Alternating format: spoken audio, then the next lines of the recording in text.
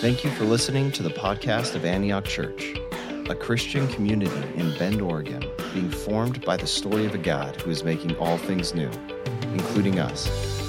You can learn more at antiochchurch.org. Thanks for listening.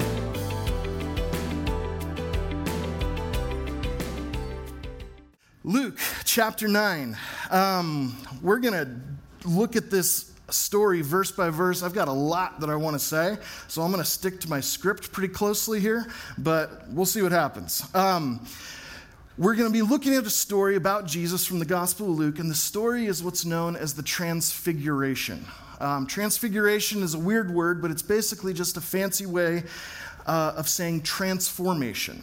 Really an identical meaning. It comes from the Greek word where we get metamorphosis. So we understand that from the world of nature, where it's the process of an organism changing or shifting shape from one kind of thing to another. And so we see this happening when a tadpole becomes a frog, or when a caterpillar becomes a butterfly. They go through metamorphosis, or in other words, they have a transfiguration. Okay? In our text today, Jesus is the one who goes through a transfiguration.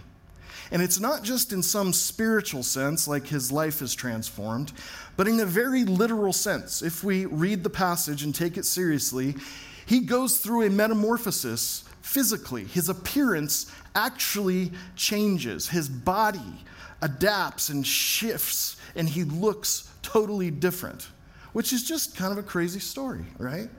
And it's one of those places in the Bible that if we're honest, we're going, what's going on here? Here's the thing. I spent hours and hours in the text this week studying this story and learning from all different kind of perspectives. And I learned a whole lot, but even after all that, I'm still reading this story going, what is going on here? This is a very strange and mysterious story, especially the way the writer of Luke's gospel tells it. Which leads me to believe that the mysteriousness of the story of Christ's transfiguration is actually a feature, not a bug. Meaning, I think that if Luke and the other gospel writers wanted to try to fill us in and give us a whole bunch of information to help us understand what's going on here, they would have done that, but they don't. Instead, they just tell the story, and they invite us as readers to get caught up in it, to enter into it, rather than trying to explain it. So there is an element of mystery here that we're going to embrace. After all, it's a story, not a spreadsheet. So we're going to enter the story together. We're going to walk through verse by verse, and I want to invite you to come with me. Verse 28, about 8 days after Jesus said this, he took Peter, John, and James with him, and he went up on a mountain to pray. So our first question is, when does this story take place? Well, he tells us it happens about 8 days after Jesus said something. So we need to go back 8 days. Let's go back one verse. Verse 27, Jesus says, "Truly I tell you, some who are standing here will not taste death before they see the kingdom of God." Okay, so within the context of Luke's narrative, 8 days earlier, Jesus is talking to a group of his disciples, and he says to them that some of them are going to see the kingdom of God before they die. Now, there's been lots of speculation and different theories about what Jesus is referring to, what he's talking about when he says that they'll see the kingdom of God. But if you look at it narratively, it's pretty clear that Luke wants his readers to connect verse 28 with verse 27. So when does this story happen? It happens about 8 days after Jesus tells his disciples that some of them are going to see God's kingdom with their own eyes before they die. So that's when it happens. Next question is where? Verse 28 tells us that it happens on a mountain. It doesn't tell us which mountain. It just says a mountain. The two most common guesses are either Mount Tabor, the one in Israel, not the one in Portland, or Mount Hermon, also the one in Israel, not the one in California. Luke doesn't tell us which mountain, but he tells us it happens on a mountain. Next question. Who are the characters in this story? Well, Luke tells us that it was Jesus and then 3 of his disciples, Peter, and then these 2 brothers named James and John, the sons of Zebedee. And these are the same 3 disciples that were with Jesus in the story we looked at a few weeks ago of the miraculous catch, these 3 fishermen who Jesus said, throw your nets to the other side of the boat. These are the same 3 guys. And we see this multiple times throughout the Gospels. So apparently we know that Jesus had these 12 disciples that he designated as his apostles. So within the crowd of disciples, he has this kind of inner circle of 12. But also within the circle of 12, he also has this smaller circle of 3. Peter, James, and John. And it's with these 3 that he invests extra time. He invites them places with him that he doesn't invite the others. Why did he choose Peter, James, and John? We don't know. Were the other 9 disciples kind of ticked about it? Probably. But we're not actually told. So for whatever reason, Jesus invites Peter, James, and John to take a hike with him up to the top of a mountain. Last question for this verse. Why are they hiking up the mountain? Verse 28 tells us to pray. They were going up the mountain to pray. So mountains, all throughout the story of the Bible, are often places where God's people encounter God in a significant way. Mountains are depicted in the scriptures as what the Celtic Christians called thin places. Places where the veil between heaven and earth is especially thin. I'm sure that in this room, in this town, with this view, many of you have had literal mountaintop experiences. Out in the beauty of nature, climbing up a hill or a mountain and having a sense of God's glory or wonder or presence there. They do tend to be thin places for many people. Personally, I enjoy the view of the mountain from the ground. I don't need to get on top of it, but I know for a lot of you that's your thing. So Jesus takes these guys up to a mountain to spend time in prayer. So that's where our story starts. Verse 29. As he was praying, the appearance of his face changed, and his clothes became as bright as a flash of lightning. Okay, so here's where we get to Jesus' metamorphosis. While he's praying, his face starts to morph, and his clothes start radiating this blinding white light. Now, Luke moves on pretty quickly in his storytelling here without trying to explain much, but I'm guessing we have a few questions. And so let's talk for a moment. In short, here's my best stab at trying to describe what's going on here. Here's how I would sum it up. On the Mount of Transfiguration, for the first and only time in Jesus' life, who he is on the inside becomes visible on the outside. Who Jesus is on the inside is made visible on the outside. And so as Christians, we believe that Jesus is both fully God and fully man, fully human and fully divine. And in his incarnation, he took on human flesh. So if you were to look at Jesus, he doesn't look like the God-man. He just looks like a man, a rather unremarkable man, we think. If you look at him, he just looks like a man. But here on the mountaintop, who he is in his true nature, who he is on the inside, becomes visible on the outside. His appearance is transfigured or transformed into something else. But it's not like he's transforming into something totally different or random or new. He's transforming into what he truly is, okay? Which, again, this is pretty confusing. Think about it like this. What happens to Jesus in his transfiguration is just like what happens to the great Wizard of Oz when Toto pulls the curtain back, except the exact opposite. Okay? So in the Wizard of Oz, my kids, we started that movie. They got freaked out and we didn't get very far.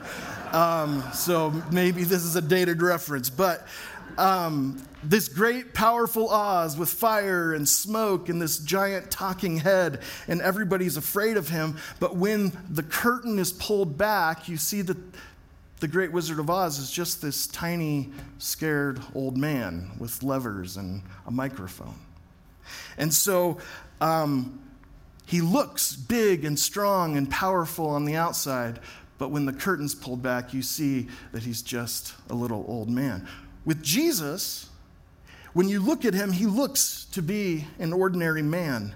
But when the curtain is pulled back, you see that he is Yahweh, the great creator and redeemer of the universe, come to us in the form of a human. And so in the transfiguration, who Jesus is on the inside becomes visible to the outside, exactly like the Wizard of Oz, except exactly the opposite.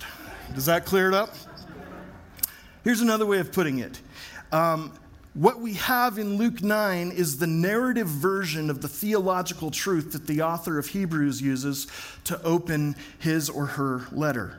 Hebrews chapter 1, in the past, he says, God spoke to our ancestors through the prophets at many times and in various ways. But in these last days, he has spoken to us by his Son, whom he appointed heir of all things, and through whom he also made the universe. Listen to this. The Son is the radiance of God's glory and the exact representation of his being, sustaining all things by his powerful word. Now, the author of Hebrews is explaining kind of at a theological level who Jesus is and what is true about his nature, and that's essentially what we see happening narratively in Luke 9. On this mount, Jesus radiates the glory of God that has somehow been made incarnate within his human body. So this is why this text is fitting as we close the season of Epiphany and begin to move into the season of Lent. Epiphany, I know, is kind of one of the more obscure and confusing seasons of the church calendar for many of us. Epiphany is essentially a season set apart to ask this question: who is this Jesus? At Christmas, we celebrate his birth. At Good Friday, we commemorate his crucifixion. At Easter Sunday, we celebrate his resurrection. Epiphany is that time in the middle where we say, who is this Jesus? And in his transfiguration, we're giving an epiphany of God like none other. A revelation that Jesus truly is the God-man. The exact representation of God's being, the creator who lowered and limited himself in joining his creation. Jesus is God who has come to us as a man. So that's at least part of what's happening here as Jesus goes through a metamorphosis. But the story keeps going and actually gets even a little bit more interesting. So, verse 30, 2 men, Moses and Elijah, appeared in glorious splendor talking with Jesus. They spoke about his departure, which he was about to bring to fulfillment at Jerusalem. Okay, so now 2 more characters are introduced into the story. Moses and Elijah, who are these 2 prominent characters in the Old Testament, which is kind of the prequel to the Gospels in the New Testament. So, questions. How did Moses and Elijah get there? We do not know. Next question. How did the disciples recognize Moses and Elijah? Because they had been dead for 1,000 years or so. We also don't know. Why are they there? There's a lot of theories about this. Let me give you 2 of the most compelling, condensed in my own words. The first, why are Moses and Elijah with Jesus on the Mount of Transfiguration? The first is they're there as a sign of God's kingdom. They're there as a sign of God's kingdom. So before the gospel writers picked up this story, there had been what we might call a 400-year pause in the narrative. So the last thing that God's people had heard from God was from the prophet Malachi, the last book in our Old Testament. And Malachi ends his prophecy with this promise that one day God would come and he would return to his people as a judge, but ultimately as a redeemer, to rescue them and to restore them. So look at the final verses in the book of Malachi and notice what he's talking about. Malachi 4, remember the law of my servant Moses, the decrees and laws I gave him at Horeb for all Israel. See, I will send the prophet Elijah to you before the great and dreadful day of the Lord comes. These are literally the final verses in the Old Testament. These are the last words that God spoke to his people through the prophets before this great silence. And so the people of God had literally been told, think about Moses and look for Elijah. And for hundreds of years, that's what they've been doing. And now, on this mountaintop, Moses and Elijah appear side by side with Jesus. And so the first thing that's happening here is that God is showing his people that his kingdom is about to show up in a way that they've never seen before. There's something going on there like that. So first, they're a sign of God's kingdom, and secondly, they're there as a symbol of God's revelation. So Moses is the name that we typically associate with the part of the Old Testament that we call the law. It's the first 5 books of the Bible, and they contain God's foundational word that brought about creation and salvation and this community of redemption into being. And so Bible scholars and theologians sometimes use the word Moses as a shorthand to refer to the entire law or Torah. So Moses is associated with the Old Testament that we call the law. And Elijah is the name that we typically associate with the part of the Old Testament that we call the prophets, which is the prophetic word of God that gets his people back on track when they've strayed away from him. So Elijah representing the prophets. And so for Moses and Elijah to be there together talking with Jesus, it's like the entirety of the Old Testament, the law and the prophets, all coming together in this one epic moment. It's like this is where this whole story has been going for thousands of years. This is what the law and the prophets were pointing to the whole time.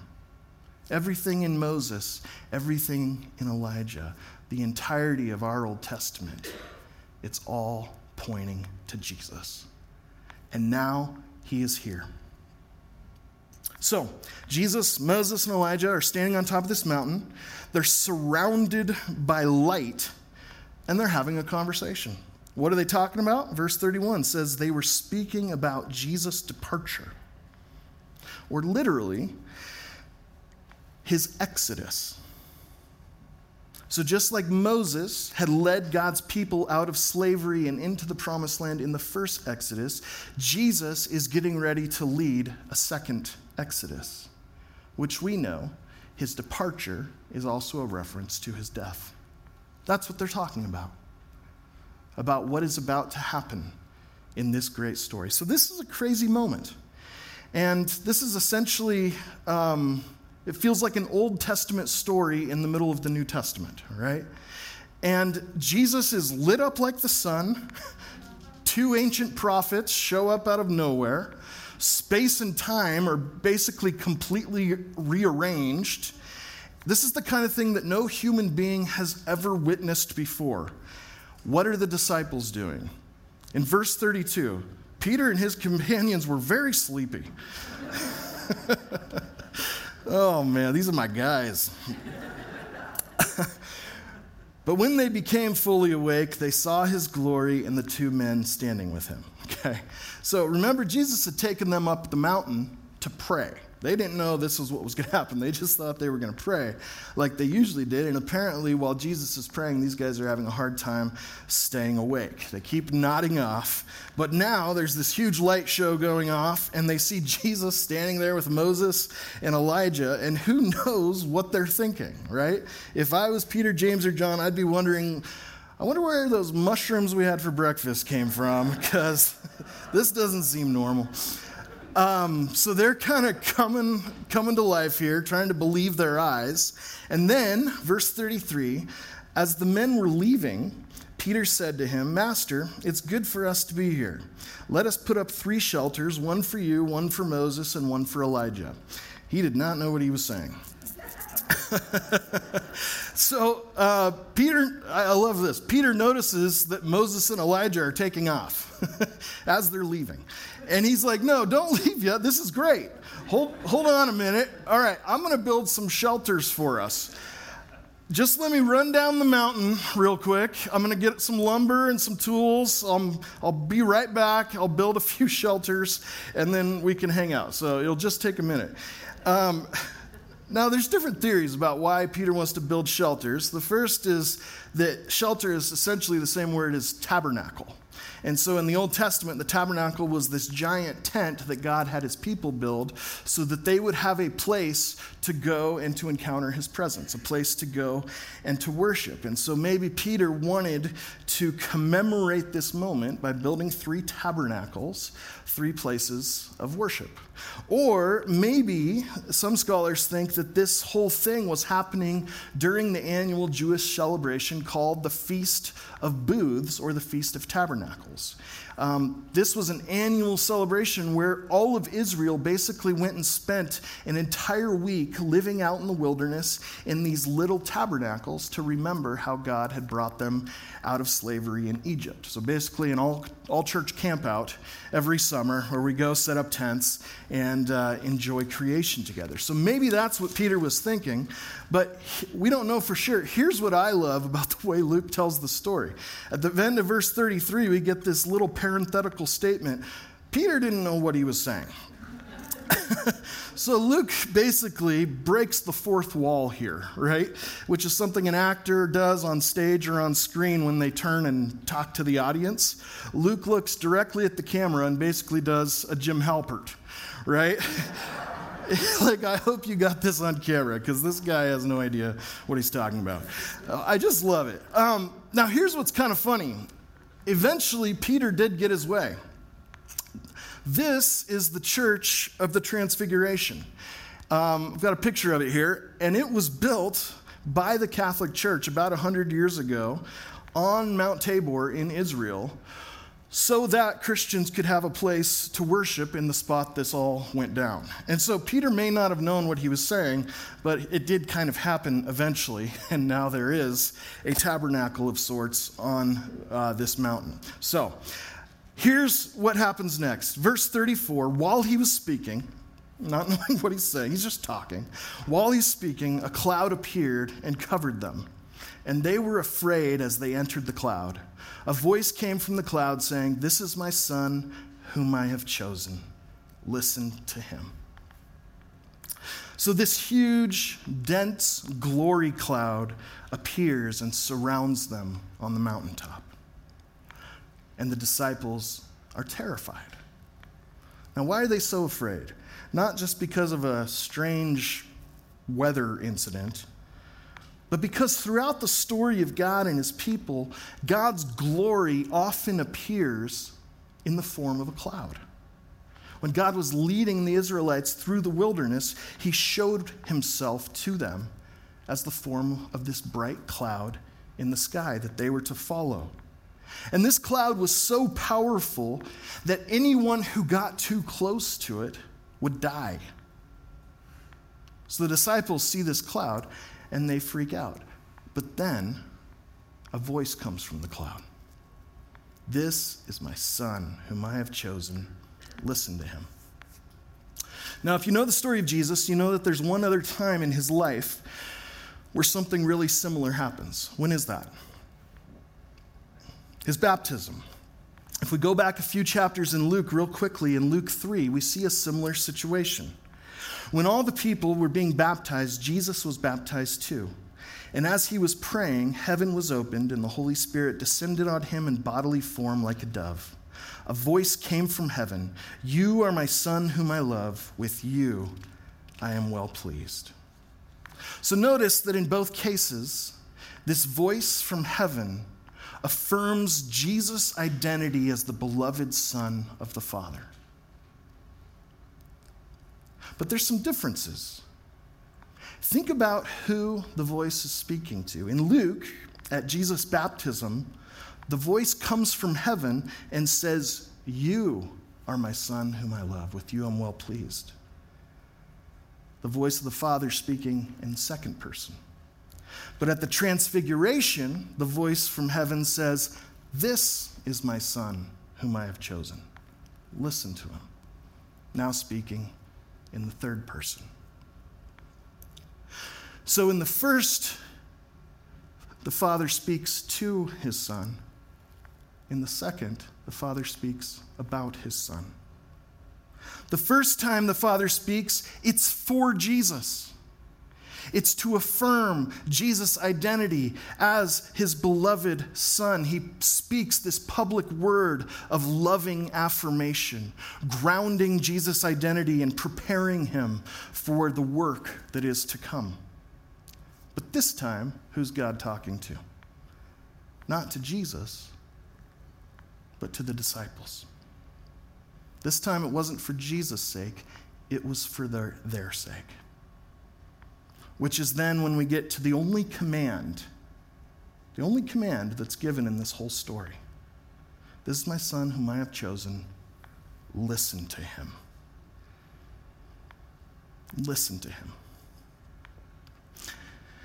It's like the whole reason that this thing happens is so that Peter, James, and John will know who Jesus is. He's the Son of God, the chosen one. And so that their salvation might come by listening to his voice and believing what he says. Listen to him. Then finally, verse 36. When the voice had spoken, they found that Jesus was alone. The disciples kept this to themselves and didn't tell anyone at that time what they had seen. So the cloud disappears, Moses and Elijah disappear. Jesus looks like himself again. And the disciples know that they have just experienced something so sacred, so holy, and so profound that they better not tell a soul. At least not yet. One of the biggest questions I've wrestled with all week in trying to understand what this story is here to teach us has to do with, why did this happen? Why did this happen? And why is it recorded in the Gospels?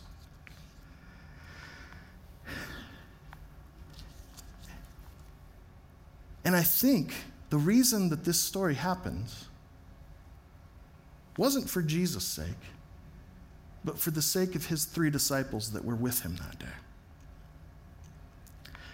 And the truth is, I found this really hard to believe as I studied this week, that the reason this whole event occurred in the first place was for these 3 guys. I struggle with that, and I don't know if you do, but I tend to have a view of God that makes it really easy for me to believe that he has a grand mission that he's on in the world, the reconciliation of all things, and that he's working all things together for the good of those who love him and are called according to his purpose. I have this grand view of God that he's up there, that he's out there, that he's doing his work all around us. And I trust that, and I find hope in that. And yet I struggle to believe that every once in a while, maybe God has something special he wants to do just for me.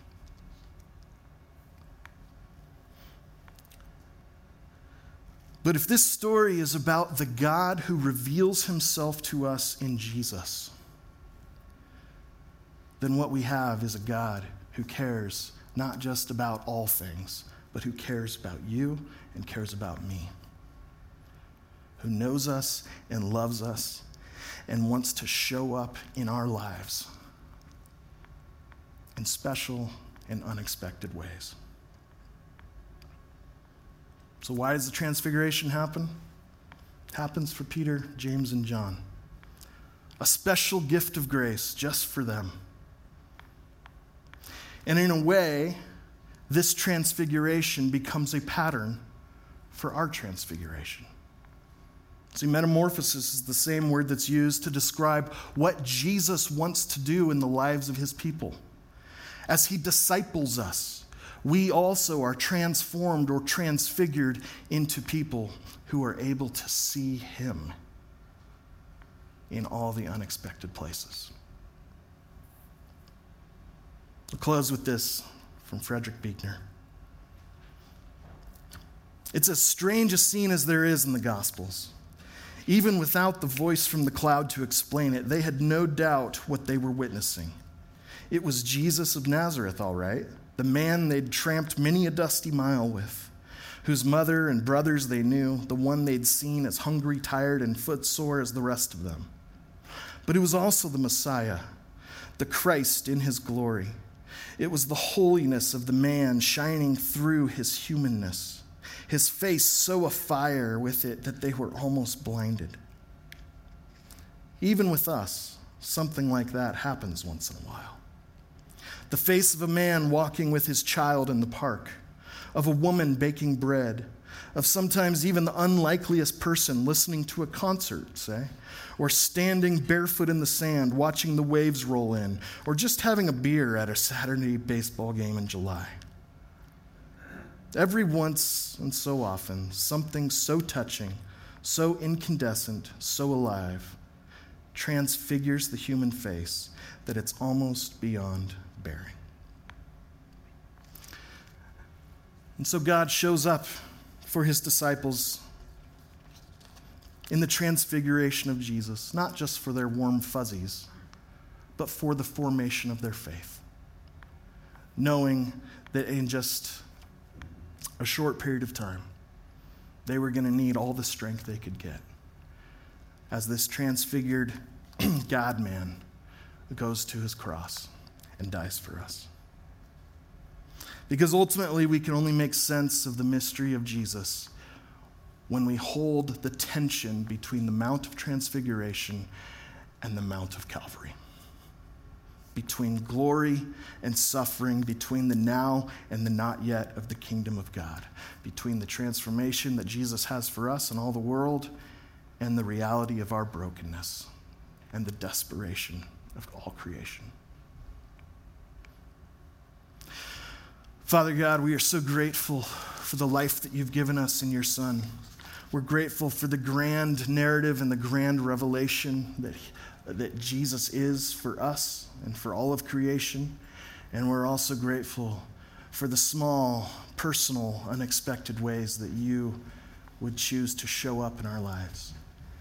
And so, God, I pray that we, like these three disciples, would be faithful in our obedient love to follow Jesus up the mountain in prayer, to set aside place in our lives, place in our schedules, place in our hearts and minds,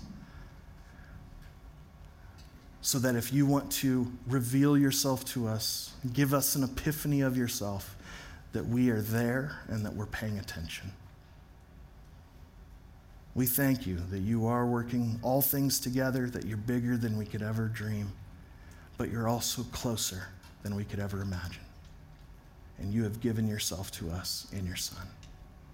We receive you again today, Lord Jesus. Amen.